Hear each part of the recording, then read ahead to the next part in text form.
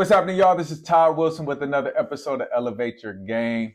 Today, we have husband, father, five-time NBA champion, former coach, or coach, I'd say he's just a coach, NBA coach, Derek Fisher.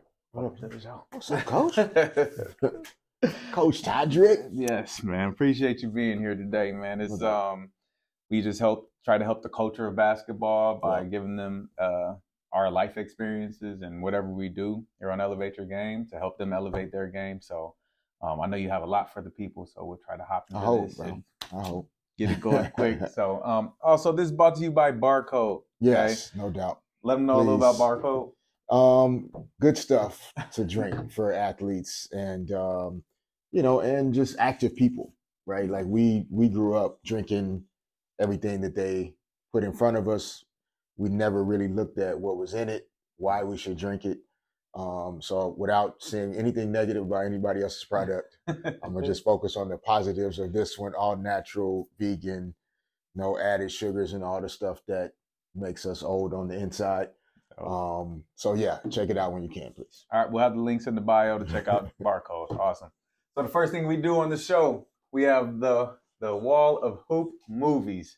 What's your favorite or favorites? Yeah. And why? Yeah. I mean, I can't go without speaking to the greatness of, we have to maybe create a film called Elevate Your Game. I'm with it. Executive produced by Todd Wilson, starring Todd Wilson, directed by Todd Wilson. No, I think for me, the ones that stand out, I mean, they're all pretty good in their own right. For the lovers, of course, you got to go Loving Basketball. That's a great one. If you're married, you're a lover for sure. So that gets a vote. Blue Chips for sure gets a vote. My man Shaq in that. But this right here, people, please, the next time you just, chilling, have some time to look it up and check it out. Absolute classic. Semi-Pro. Will Ferrell, Andre 3000. The rest is history. The rest is history. Right. Jackie Long. Yes, sir. Awesome. So, just tell the people along your journey. Now, I know coaching was the last thing you did with the WNBA, the Sparks. What was that experience like, and how?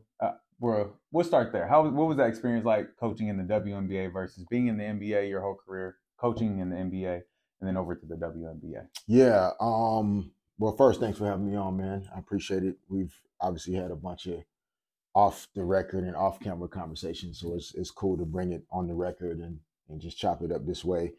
Coaching in the W was a gift. I learned a lot about myself. I learned a lot about coaching different types of athletes. After playing in the NBA as long as I did, and then transitioning into coaching in the NBA, you think everything looks one way, and you think that working with players, helping players get better, connecting to players is a kind of monolithic, there's one way of doing it.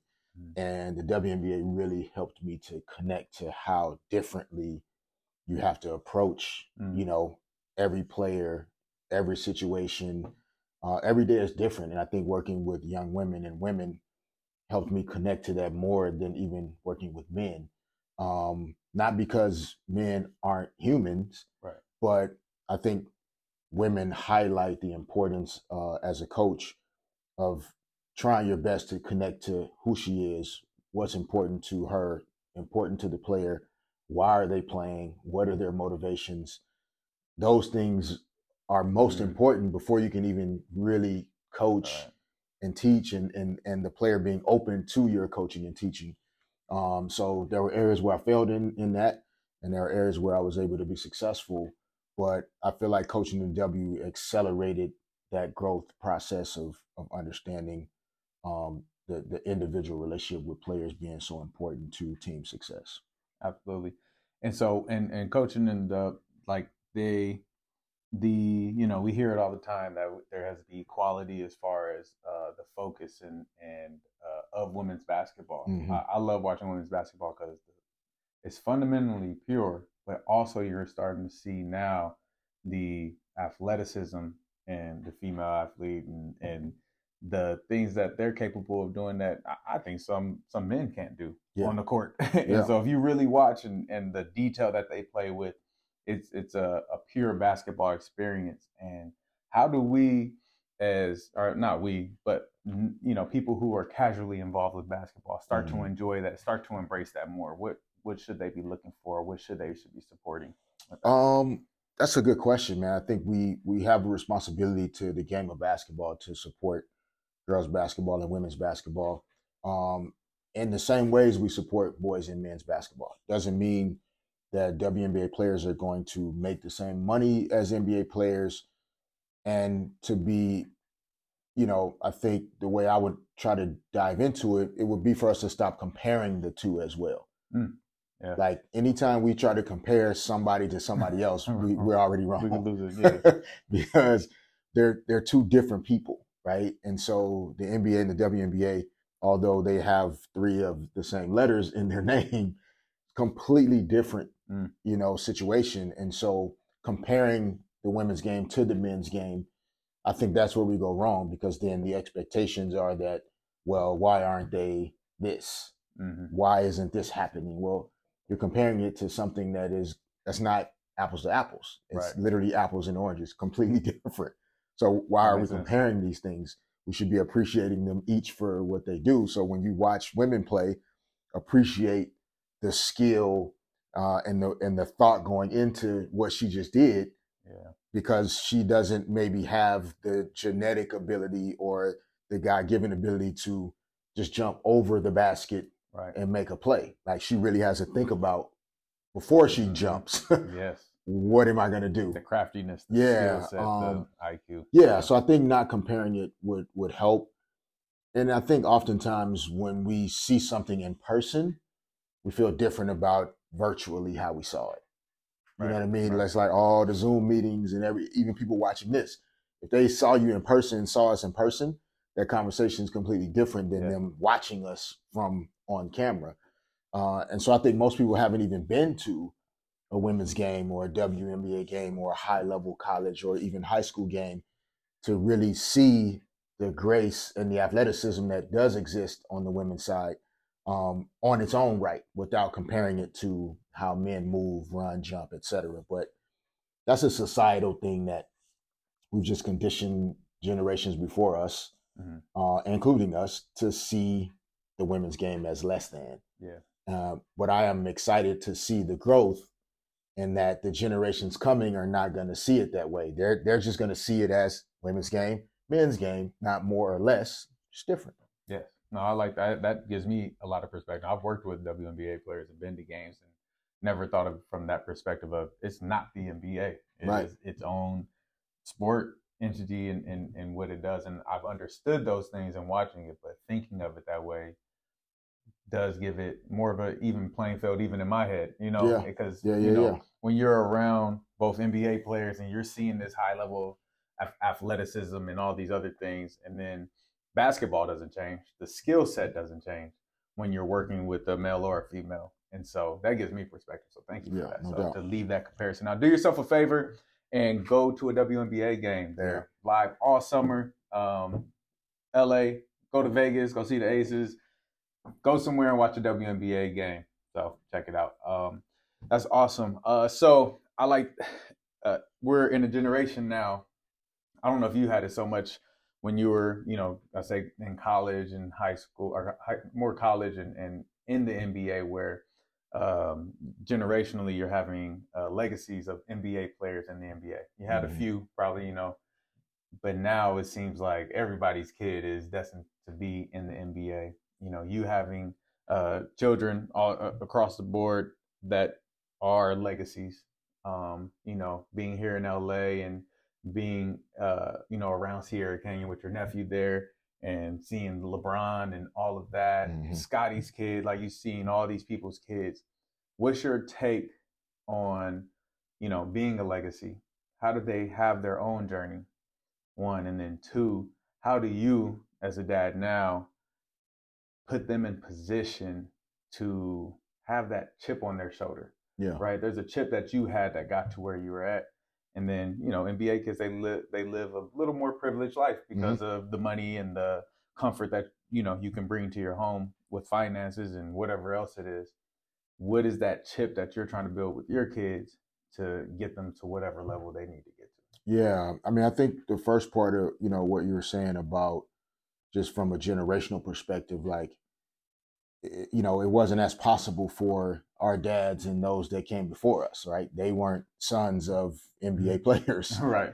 So they didn't have that to pass on to us, right? But we got to experience that due to hard work and different combinations of luck and everything that has to happen. And so I think we all take a tremendous amount of pride in trying to pass on our experiences, our wisdom, our successes and failures, like to our children. And it just so happens that it's in basketball because that's what we have the most experience, the most expertise in. Right. But if I was a career lawyer, I would be passing those things those things along to my children that hopefully would also help them to be able to establish their own lives, their own careers, and what they want to do.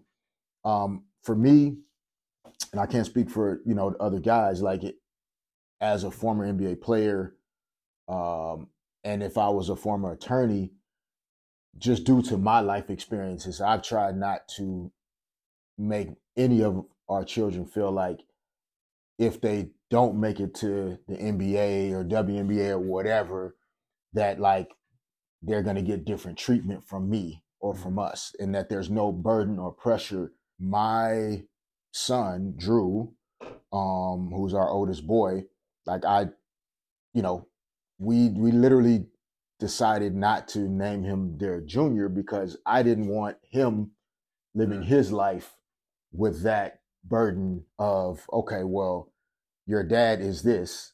And so before he even walks in the room and they just see his name on the paper, these automatic expectations and assumptions come in right away.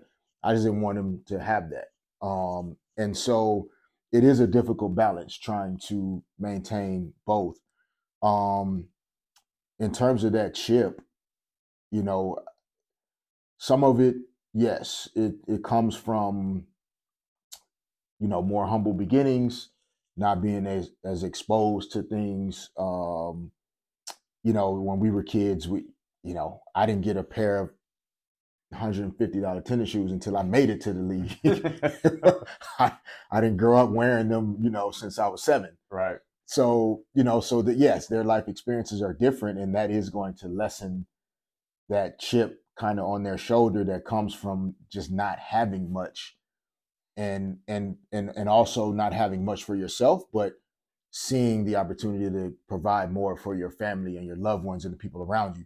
They don't feel that pressure to do something for me that I can't already do for myself. Right. So that also kind of lessens that chip. But ultimately, quick question. Yeah. Did you feel that for your parents, like that, hey, if I do this basketball thing right, I could be able to help provide for my family, like your parents? Did you have that feeling? Yeah, I think there was a point. Initially, for me, I wasn't a guy that was destined to be there, right? I'm still not 6'7". I'm 48 years old. So it's not like so you don't keep growing. Yeah, no, you don't keep growing. So I wasn't really destined for this life, but there was a point once it started to come into focus that, oh man, like there's a possibility that I could get drafted, and the things that then come with that, that's when that light started to go on. They're like, oh man, like, okay.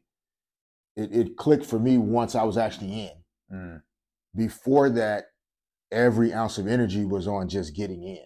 And I couldn't even think about what it would mean to the family and to this. It was literally like every ounce of energy was like, I think if I focus 100% on this, I can get there. And then whatever comes with that, like I'll figure that out once I'm in.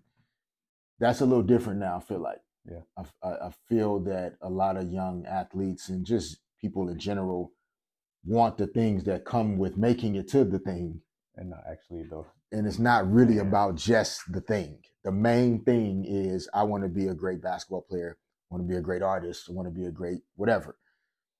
But it's almost because of the lifestyle that comes with it that's the motivation. And that's where I feel like the soul of basketball, the soul of sports, the soul of certain industries is being kind of bottomed out, because it's more about the things that come with making it than it is just the privilege of making it. Yes, absolutely. Now that man, you hit it on the nose. I have nothing to say to that. That's on the money. That's good. Now as far as development, so you being in the NBA, and I think the game has changed a little bit since you were in there, but then you became a coach of the game and seeing that transformation. How do you take what you learned from there as a coach, and then when you do have the opportunity to, watch film or teach the boys and your daughters, is there something that you focus on within the game that say, hey, this is what you need to focus on if you really want to be successful with the game? Yeah, no, that's a great question, because, like you said, because the game has changed so much. We were taught, over dribbling was a sin, literally. Like, coaches that I played for, if you dribble more than 3 or 4 times, you're still in the same place. You might just get a whistle and get kicked out of practice, period. Like, why are you dribbling so much? You're still in the same spot. And so the game has really changed in that way, where if you cannot handle the basketball with confidence, poise, composure, sometimes in the same spot, but sometimes being able to take the basketball to different spots, make plays for yourself, but also be able to read and make passes to make your teammates better. It's a difficult game, even at the younger stages, beginning levels, intermediate levels, middle school. If you can't dribble, it's tough. And dribbling is different than handling. So I'll say even if you cannot handle the basketball. What's the difference between dribbling and handling? Everybody can dribble, right? Like, we can go pick somebody from anywhere around the world that's watching this, and they can dribble the basketball like that. Right. We just tell them to pound it and just stay. That's dribbling. Mm-hmm. But handling the basketball, that's different. That's the string aspect. Yes. Right? Like, I'm handling the basketball. I'm telling the basketball what to do and where to go. Yes. Those are 2 different things. Yes. And if you can't handle it, it's a different game. You're going to struggle. So it's kind of challenging sometimes for a person that grew up being taught differently. Yes. I think we're developing and working with players now, my kids and others. It's a reminder that we have to stay in this really growth, learning mindset. Mm-hmm. No matter what. Doesn't matter how many years I play, who I play with, whatever. Like, if I am not growing and learning and stretching and evolving as a person, as a coach, like, I'm done. Right. So it doesn't matter whether I think dribbling is this or that. Mm-hmm. It really just matters, what am I imparting on to this player that's going to help them to be successful and connect to, like, why they love the game. So that's what I try to keep in mind. Like, I try not to get frustrated with young players doing things now that I wouldn't do, or that I wasn't taught to do, like, because it's different. And that's what I try to tell my kids. Like, look, you don't need me or a gym to be a great ball handler. Right. But that is the one thing that if you can't do it now, you're going to be on the bench, because the coach and your teammates won't be able to trust you in the different basketball situations you're going to come across, regardless of position. Yes. So that's the skill that for me super jumps out, is the ball handling piece. No, I love that. I love the way you broke that down, and I'm going to send this to all them old timers who keep on saying stop dribbling the ball. Why do you have to do all that? Is because the handle for us, or for me at least, right, was watching And1 mixtapes and learning those moves. But in the process of that, I learned footwork. I learned craftiness. I learned the details that allowed me to manipulate the game how I do with the ball. There was nobody there who could teach me to be a point guard. There was nobody telling me the actual thought process, but my skill set was there to do it. And then so when I learned that stuff, when I went to college and, just being around the game, it all clicked. And I was a late bloomer because of it. But that handle is what got me there. Yeah. Like, I could just handle and I could finish. Like, I could just jump high. My shot was iffy. My defense was solid. But I think it's important to understand that trainers and developers, we do drills to create handle, not to just dribble. And I hear a lot of people, all you need is a feel for the ball. And yeah, that's true. You need to know how the ball feels and have good flow, but you also need to know how to manipulate the ball, the word that you use. Manipulate that ball to put it where you need to put it on the court. And because I don't think young players especially will have enough success and fun at the early stages of playing if they can't really handle the ball well. Man, the creativity. Because you can press, in the 5th grade, 6th grade, or wherever, and if you can't handle it, it's just gonna be frustrating. The other team's gonna take it. The coach won't trust you enough to put you out there. And so the finer points and the micro skills of like shooting and footwork and angles and timing, like those are lifetime developmental pieces that'll never stop. But if you can develop, and this is just my opinion and our opinion, if at earlier ages you can develop a really strong foundation of being able to handle the basketball, that's a good core piece to then being able to add those other skills along the way. And then quickly, which we don't have to get into, I do think more athletes have to be in better overall condition. Yeah. Just in terms of their, not just even strength and conditioning, but when we were younger, we were athletes playing different sports. We played baseball, football, kickball, whatever. And we rode our bikes. And we rode our bikes everywhere. We like it. And so there was an athleticism to just how we moved because of how much we moved outside of just the sport. Yeah. And what I've seen, there are a lot of young people, girls and boys, that really love playing basketball, but other than practice or the game, they don't do any other real consistent athletic things that would allow them to be more successful when they play basketball. Doesn't mean you have to play 5 sports, but if you're not going to play and be a multi-sport athlete, then you do need to go out to the field, go to the football field, go to the track, jog around the neighborhood, push-ups and sit-ups, just things that make your body more athletic, so that then when a coach is trying to teach you a particular skill, like your body can actually execute that movement. Right. But if your body can't even move in the way that the coach is trying to teach you, it's not really that the coach can't coach or teach. Right. Like your body just isn't able to do that thing very well. And I hate to see young people suffer in terms of their enjoyment of the sport, just not being athletic enough. And that's not just how you're born. Like you can develop that just through some additional work. And we got to figure out a way to encourage, as we're specializing in our training more, how do we encourage young people to find healthy ways to like train their body so that when they show up to the specialized training session, they can execute. They can actually do the things you try to teach. Yes. Now, I'm a big believer in multi-sport athletes until 8th grade, at least 8th grade. Yeah. And even beyond, if you can handle the commitment that it takes nowadays with being so specialized. But the multi-sport athletes are the ones who excel. You see it once they get to high school, and they might be late bloomers skills-wise, but because of all the skills that in soccer, you're getting your peripheral vision. In football, you're getting that acceleration, that speed, and track and field, same thing. There's so many things you could, hand-eye coordination with baseball. All that stuff applies to basketball. The more you practice it, the more you work on it. So I think that's important for multi-sport athletes. And then also overuse injuries happen. And that's why we see these kids with torn ACLs at 18 so much now, because of the overuse injuries. You think you got to grind all day at the balance. It's all about the balance and focused workouts and those kinds of things. So that's awesome. So get your handle right, get your conditioning up, and that'll take you a long way. Yeah. So the Eastern Conference Finals, almost history was almost made. Boston came up short. Miami, let me say this. Boston had come up short. Miami delivered. The goods.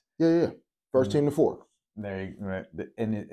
That's what Jimmy Butler said in the interview after the game. He was like, we have 4 more games to win. It's like, man, they're 4 games away from a championship. What being in final series over and over and long stretches of playoffs, what is that experience like mentally going to 7 games?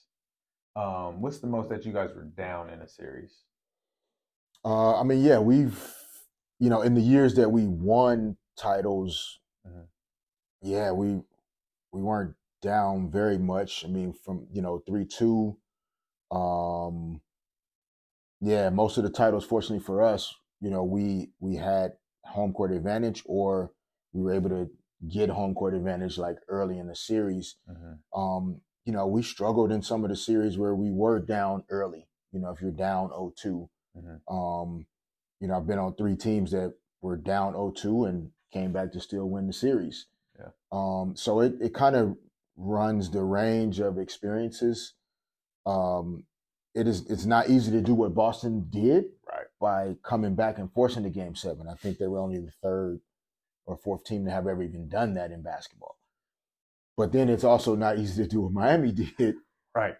and lose those 3 games, and then still have the mental toughness and fortitude to go on the road and win a Game 7 to go to the finals. Yeah. So in a weird way, I think both teams deserve a lot of credit. There's obviously no more victories at that level, but it was a really, really interesting and intriguing series to watch, bro. Like, to see the highs and lows of it. Man.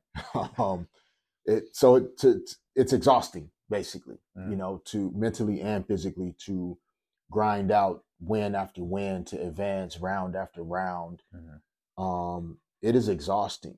So it'll be interesting to see as the Heat advance, Yeah. What's left in the tank as that final series goes from Game 1 to Game 2, and then Games 3 and 4 and beyond, because of just how much energy it takes. They made an Eastern Conference Finals run last year and lost in Game 7 to the Celtics to go to the finals. Right. So it's not as though they haven't played a lot of basketball in the last couple of years. Mhm. Whereas the Nuggets are, this team that, they made it to the Western Conference Finals in the bubble in 2020. And then I can't remember like 21 how they finished, but I think that's when Second Jamal round. Murray Mhm. had the injury. ACL. Yeah. So then last year, Second round. So they're the literally fresher, team that is coming into this final series like chomping at the bit. Yeah. But you can't doubt the Heat at this point. Right. We keep trying to. We're all guilty of it. Yeah. But when you think about, over the last 3 or 4 years, like, they've been right there every year. Yep. And so there's no reason for us not to think that they can compete and give themselves a chance to get another 4 wins. How difficult is the physical recovery from doing a 7-game series? Like, are they going to be physically ready? I think mentally is where their strength is. They have this mental strength to overcome and play with some dog and do all the little things. I think that's their strength. The physical part of it, what is that like? Recover that 3 days to recover. Is that long enough? Yeah, I think oddly enough, like, the teams that, when you play in a 7-game series, your level is still pretty high because of the fact that you were still playing in that every other day kind of rhythm. Built. So early in the series, in Game 1, in my opinion, that's Miami's best chance to win in Denver, because the Nuggets will be coming off of 9 days, 10 days without playing a game. That makes sense. We'll get into it maybe later. That's my experience in 2001, where we pretty much swept everybody. And then, so we had multiple days in between first round, second round, and then conference finals we swept. And then we had basically 10 days before the first game of the finals. That's the game the Sixers won in overtime. And we got off to a good start in that game, but then the game conditioning, the legs, like the mental and physical energy it takes to win a playoff game, a finals game, we had lost a little bit of that just by having not played a game in 10 days. So that's what the Nuggets are going to have to kind of figure out about themselves. The edge for them a little is the altitude, though. Yeah. That kind of, like, Miami. You saw the Lakers, man. They was huffing and puffing at halftime. Miami will have Game 1. like, they'll have to adjust to that in the first game, while Denver's going to have to adjust to not having played. So even though they're used to the altitude, it's been 10 days since they've had to. And it's still altitude. Yeah, no since they've had to really play at a high level. That's why Miami left so quick. They said they had flights booked for right after the game to get to Denver. That makes sense now. Yeah, I mean, and that like Gloria and I were talking about that actually in terms of, you know, the game was at 8:30 Eastern. So the game was over around 11 p.m. Eastern. By the time they did media, et cetera, you know, they could not have taken off out of Boston if they left Monday night prior to 1 a.m. Yeah. Easily, maybe later, 1:30. Mountain time zone in Denver, so that's 11:30. 4 hours or so. So you're talking about landing in Denver at 3:30 a.m. I don't know if they decided to do that. Yeah. Or if they decided to just leave, on Tuesday morning. But it depends on, especially at the professional level, there are a lot of performance people that are involved in those decisions. Yeah. And so there are some performance and data people, sports science people that'll say the sooner you can get into the new time zone, the better. So it's possible that they did leave, and even though they were getting in at 3:30, they could immediately start adjusting to the new time zone, adjusting to the altitude, et cetera. There are some sports science people that'll say, nah, bro, we need to stay in Boston, get some sleep, and then we'll fly out tomorrow morning. We'll get there early Tuesday afternoon, and then we'll still have 2 days, 48 hours before the start of the game. So it just depends. Either way, man, I'm just hoping that, like, if you really love basketball, like that people just still tune in and watch the finals. Oh, you got to. And for the basketball heads, people probably will. It's more the casual fan that isn't. This doesn't have a name. Aware of who Nikola Jokic really is. Right. That doesn't appreciate what Miami Heat's doing with a bunch of guys that weren't even drafted. Right. Jimmy Butler, who isn't always a household name until the playoffs, and then everybody knows who Jimmy Butler is. But I'm just hoping people still show up and watch it, because from a viewership standpoint, the league's had a great year in terms of people just tuning in, watching the game. I think it's been competitive. I think there's a few years ago they used to talk about it too much, like the guys are too much friends on the court, and that kind of thing. And you've seen the competitiveness pick up a lot, and the back and forth, especially playoff series. That's what it is. Yeah, those are the people stopping you from advancing. So you see that competitiveness spike, and in these games, man, you see it, the defense, the physicality. Like, the refs can't call everything because it'd be whistles the whole game, and they're trying to make these judgment calls and all of that. The intensity. I've seen my wife's friend, who I even know like basketball, watches, like, she like live tweets about it and is like into it. I'm like, is she either trying to get a man or she actually like this hoop stuff? One of the two. But it definitely is. You could see, like, I guess for hoop people, we always feel like basketball is popular and live, but with the statistics backing it now, you see that people are like, basketball is still growing, which is a crazy thing to think about too. Which we'll go back in the day now. We'll go to our next segment. Where were you when? We're going to go to June 14th. We're going to go to June 14th, year 2000. This is game 4 of the finals against Indiana Pacers. Derek Fisher's Los Angeles Lakers. It wasn't mine just yet. There was a moment in that game. So Shaq is out. Shaq fouled out. Kobe was in his fifth year. Yeah, I think that was year 5. Year 5 for him. Yeah, 97, 98, 99, 2000. That was 4, actually. 4. Yeah, 96, 97, 97, 98, 98, 99, 99, 2000. Yeah, so that was 4th year. And we started to understand who Kobe was at that point. Yeah. In that game, he hits 2 key jump shots. Yeah. Where were you when all this was happening? I mean, we all know where you were. Yeah. What was it like? What was that experience like? What did that moment show you about Kobe? Yeah, like, I mean, we were both drafted in 96, and we had, practices, shoot-arounds, games. Like, I'd seen a little bit of everything from Kobe at that point, or up to that point. So it wasn't necessarily things that he would do that surprised me, because some of the stuff he did in practice was more exciting than what we saw in the game sometimes. But that particular day, like it was, just him coming back from the ankle, because he had missed game 3 with the ankle when Jalen Rose, stepped on his foot, and he missed that game, and he came back in game 4, close game, back and forth the whole way. Shaq fouls out, I think, at the end of regulation or right at the start of overtime. And growing up watching the NBA Finals and, watching Michael Jordan's greatness and, Magic and Larry Bird and those battles in the 80s, like those were my point of reference in terms of like what the NBA Finals look like. Lakers in the 80s, the Bulls in the 90s. Right. So, from the bench in overtime, like literally watching Kobe like make these shots, but it was more like his reaction to him making the shot that like he wasn't really surprised, and remember the one where he was like, calm down. Like, I got this. We good. And whoever is panicking because Shaq fouled out, like, right. I get it, but calm down. We're going to be okay.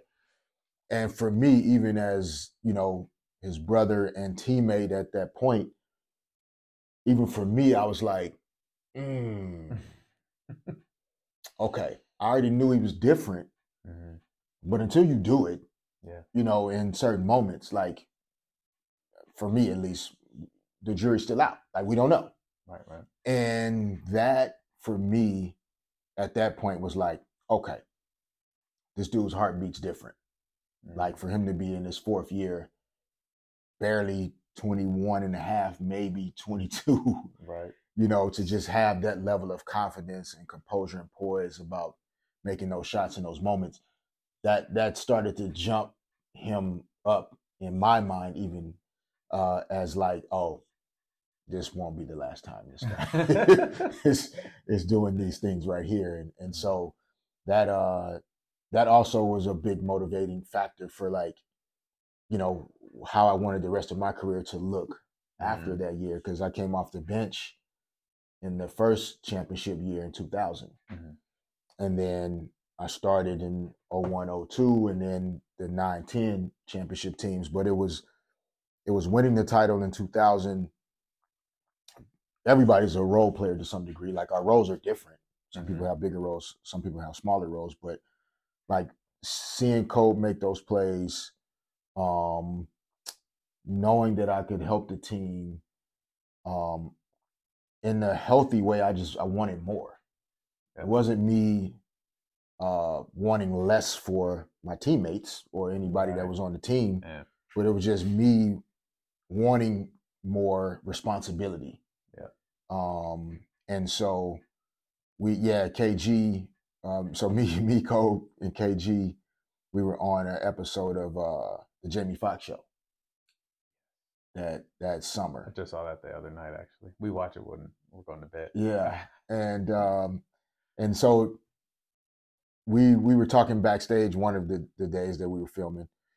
And I think it ended up being just me and KG. Kobe was somewhere else at the moment, I think. And Kevin was like, well, there's like, what else is there? Like, been in the league, for 4 or 5 years, like playoffs, won the championship. Like, what else is there that you want to? And I remember saying like,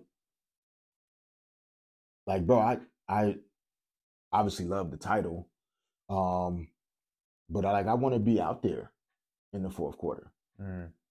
Like, I want my coach, I want my teammates to feel like, yes, we can win, but also like he's a part of us winning. Like, I want to be on the floor in the 4th quarter, in the big moments, when the big shots and the big decisions have to be made. Like, that's what I want. And that was my first experience with learning how speaking things into existence, visualizing your own success. Like, that was one of my first experiences with that, because that's literally what happened after that conversation. So in an odd way, like, I got to give a guy that won the championship with the Celtics against us. A little bit of credit in KG for even just asking that question. Right. Because I got a chance to say that out loud. Yep. And I think the work ethic and the time that I put into continuing to grow my game was an extension of what I said I wanted for myself. That's awesome. And those things always have to be in alignment. You can't say one thing and not put the work into what it is you're saying. Exactly. And so, yeah, man, it was that June the 14th was a pivotal moment. Like seeing Kobe take that jump and that becoming a motivating and inspirational moment for me to see what, damn, like I want to be out there with him right. when he's doing those things. And then, you know, it's kind of how, fortunately, a lot of the rest of my career kind of went. No, that's awesome. That was so moment of truth here. This hurts to say, but it's the truth. That was actually the year I started being a Kobe hater. I liked Kobe when he was a rookie. I think that's the first year Kobe cut his hair. Am I not mistaken? Or no, it was after that year, huh? When Kobe cut his hair off. When he had a little baby afro, I think it was after that year. But the confidence and cockiness actually turned me off. Then, for whatever reason, I thought that you were supposed to be humble and just quiet. And I remember Jordan.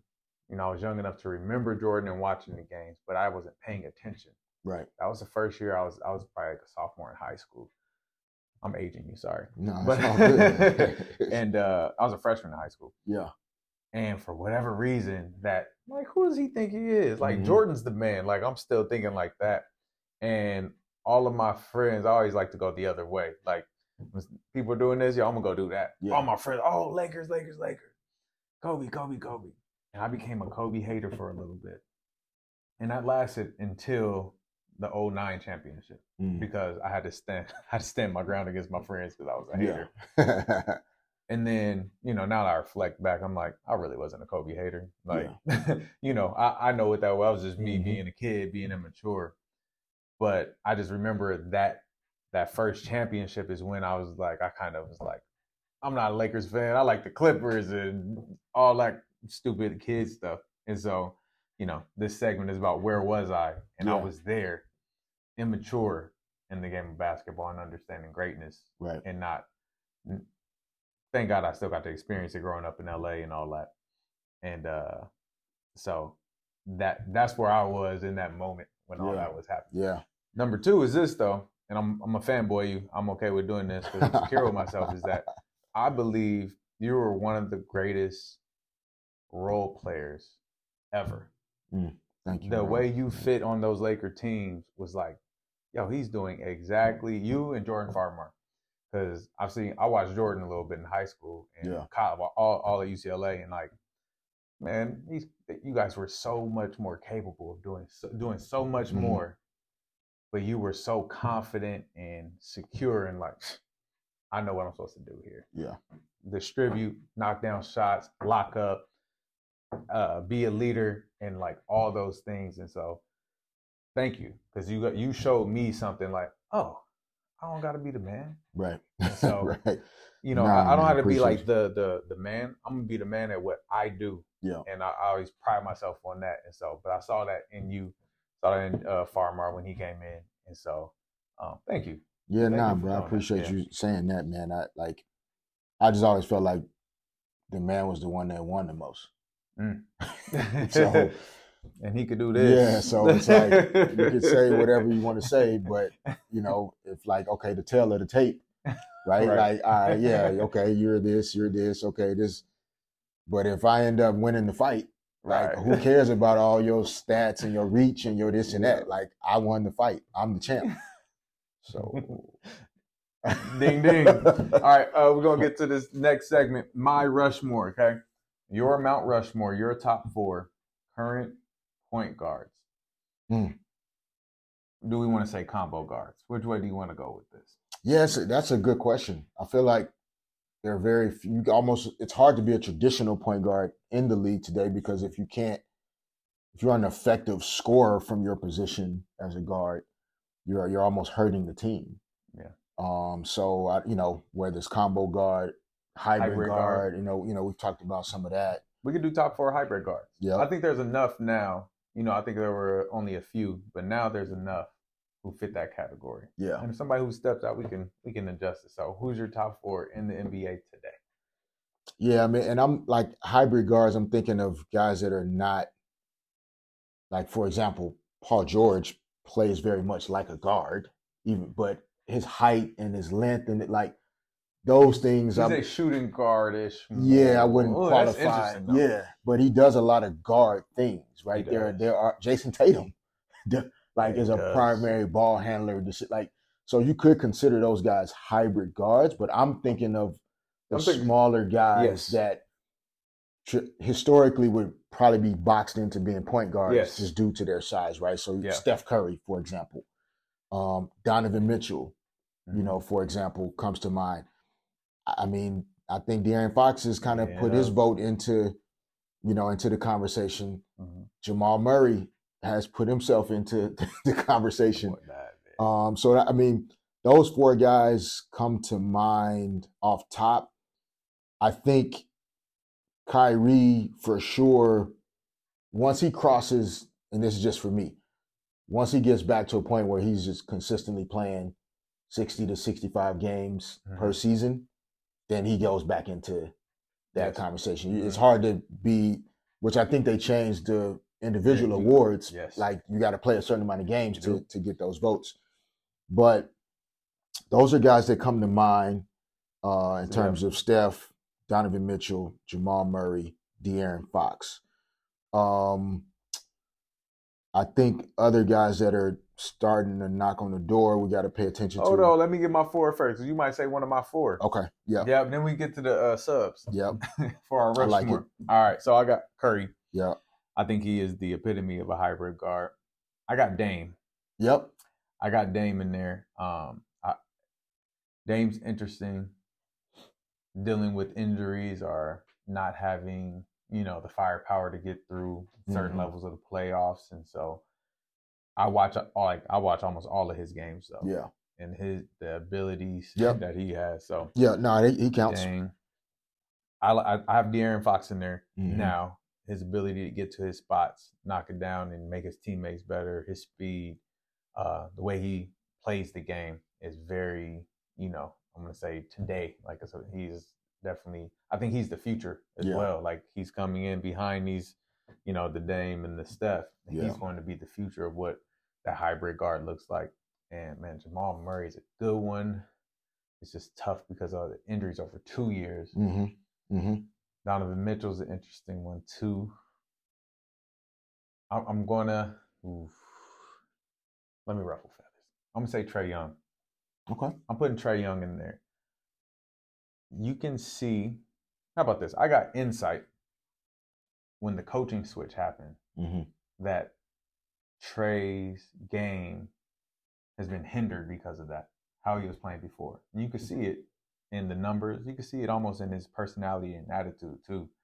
We had a lot of Trae Young hype, you know, the ice go, hitting shots, and his numbers over, you know, he still averaged, you know, 20, 25 plus points, 10 plus assists. But you can see the difference in his game. In the right system, Trae Young, to me, is arguably one of the best guards in the league. I'm saying top 2. Like, I'm talking about either him or Curry, in my opinion, because he can pass it just as well as he can shoot it. And I think that's it's not a lot of people can do that. So those are my 4. Yeah, I got in there. So who else you got? That's your list, bro. I like it. Yeah. I mean, I think Jalen Brunson is an interesting, you know, like if the Knicks can continue to trend in the direction of, you know, some like playoff experience knocking on the door, and he consistently does what he's doing. It doesn't necessarily make him better than those other guys that you mentioned or I mentioned, but he definitely, as a guy at 6'1", 6'2", just finds ways to impact the game. And the way he plays off of 2 feet in the paint is incredible. After watching him for this full season and really paying attention to his game, I started implementing that into all my development. I think more players should be playing off of 2 feet for sure. Hakeem footwork as a guard, and he will kill you if you let him get in that paint. Don't let him in there. He knows how to, you know, he has all the footwork. And so I've really grown to respect his game this last year. Nah, I agree. Yeah, I mean, there are always guys, you know, like I said, I overlooked Dame, not because like Dame is not one of the best, like it just, but certain guys come to mind first, and you go with those guys. And but I think that's a pretty good list. I mean, there are other guys we could obviously throw in. Trae Young's a good ad. Ja Morant. Yeah. I mean, from a basketball perspective, we straight hoop like. No, that's real. What scares me about Ja Morant is this: on court, we're talking about all on court stuff here, is the way he lands after he jumps. It reminds me a lot of Derrick Rose. And Derrick Rose tore them knees up with the way he landed after jumping that high. There was one point where I had a 45-inch vertical. So there was one point. There was one point. It's not there anymore. It's about 25 now, but I can still dunk it. 45-inch vertical. And I would jump to dunk, and it was scary to land. Because I was like, man, how am I getting this high? I literally stopped working out. Yeah. Did you ever work out over 360? 360. Up in yeah, a little bit. Like more on the court, not. Okay, not okay. Yeah. I say there's a performance trainer there, Steve Campbell. And so he worked with I remember Nick Steve Young, Reggie, so he worked with all of them. So I was doing his workouts. Yeah. So my bounce was crazy. And I was like, man, this is way too high. Because I really didn't know when I was going to land. And I imagine that's what Ja Morant feels like, jumping that high. And Ja, if you see this, land on 2 feet, man. That's all I want to tell you, so you can save them knees. Yeah. His ability is ridiculous. You see how Derrick Rose just had this peak, and he just, boom, injuries. And then that athleticism has to be protected. Right. I think there's a way to use it with wisdom and still be electric and still do amazing stuff. And I think a lot of it has to do with the way you land. And so, there you go, Ja. Yeah.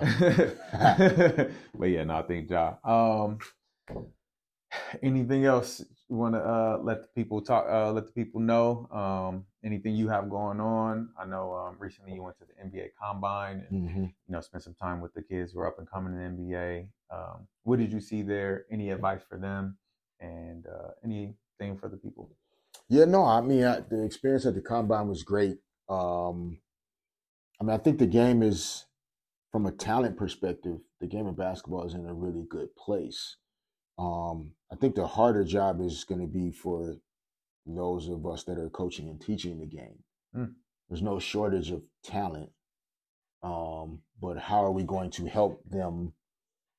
Similar to even what you said about Ja Morant, or how are we going to help the individual player to refine and hone and narrow down what types of skills and abilities are going to allow them to best pursue their dreams and passions.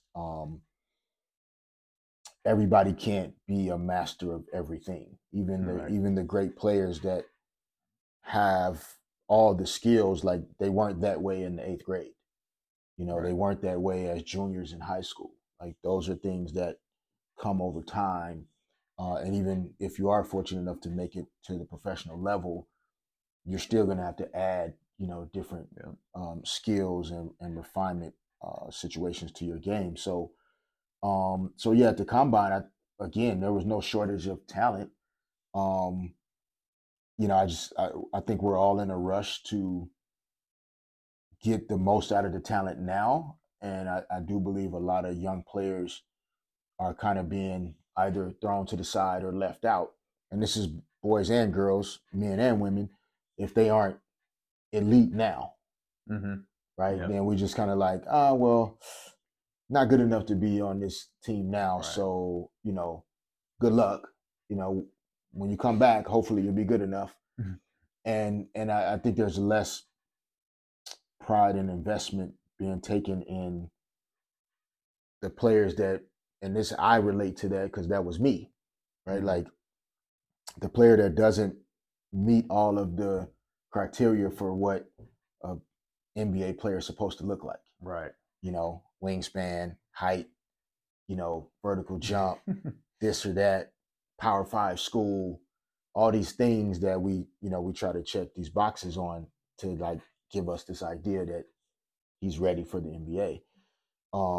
So yeah, I would just say to everybody, like I said to the guys at the combine, and I try to tell young people all the time, like everybody's journey is different. Our timelines are different. And you just have to have a level of faith and belief in yourself that transcends what everybody else is trying to say or do, or the box that everybody else is trying to put you in. Because your time is your time. You spoke of Damian Lillard. He went to Weber State. Like, right. Nobody knew who Dame was in college. Nobody knew who Weber State was until Dame came from. Yeah. Like, almost like Steph Curry went to Davidson. Right. Nikola Jokic, back-to-back MVPs in the NBA, was the 41st pick in the draft. And now you have kids going back to school if they're not going to be in the first round. Yeah. Whereas, like, literally the dude that has been the best player in the NBA for the last 3 or 4 years was the 41st Giannis too. pick in the Giannis. Yep. Man. I think of Manu Ginobili. I think of Tony Parker. I think of guys that were late picks, Draymond Green. Mm-hmm. So yeah, I just try to remind people that everybody's journey is different, and don't allow yourself to, be defined by where others see you today. Yeah. Where you see yourself is more important than what other people think. And I think that's an important point for people trying to make it to the NBA, WNBA, but also the middle schoolers and high schoolers and people that we're working with on a daily basis. Like, don't worry about whether he starts or she starts as a freshman on varsity. That's not your journey. That's their journey. Man. You know what I mean? Like, just stay focused on what you have going on. And by the time you leave this school, not where you are day one, by the time you leave this school, everything's going to be fine. Right. Yes. You heard it from the champ. Okay. Listen, that's the perseverance, the vision, and the faith. I believe you can do anything with those things. Yeah. So you're a testament to that. Thank you for blessing us today on the show. I appreciate you having me. We're gonna have you back. We didn't get to enough. Today, it's not enough tape. It's not enough tape. It's not enough tape. So we're gonna get back at it. Appreciate you for coming, brother. Good to see you, bro. All right, guys. Thank you for tuning in. We'll see you next time. Peace.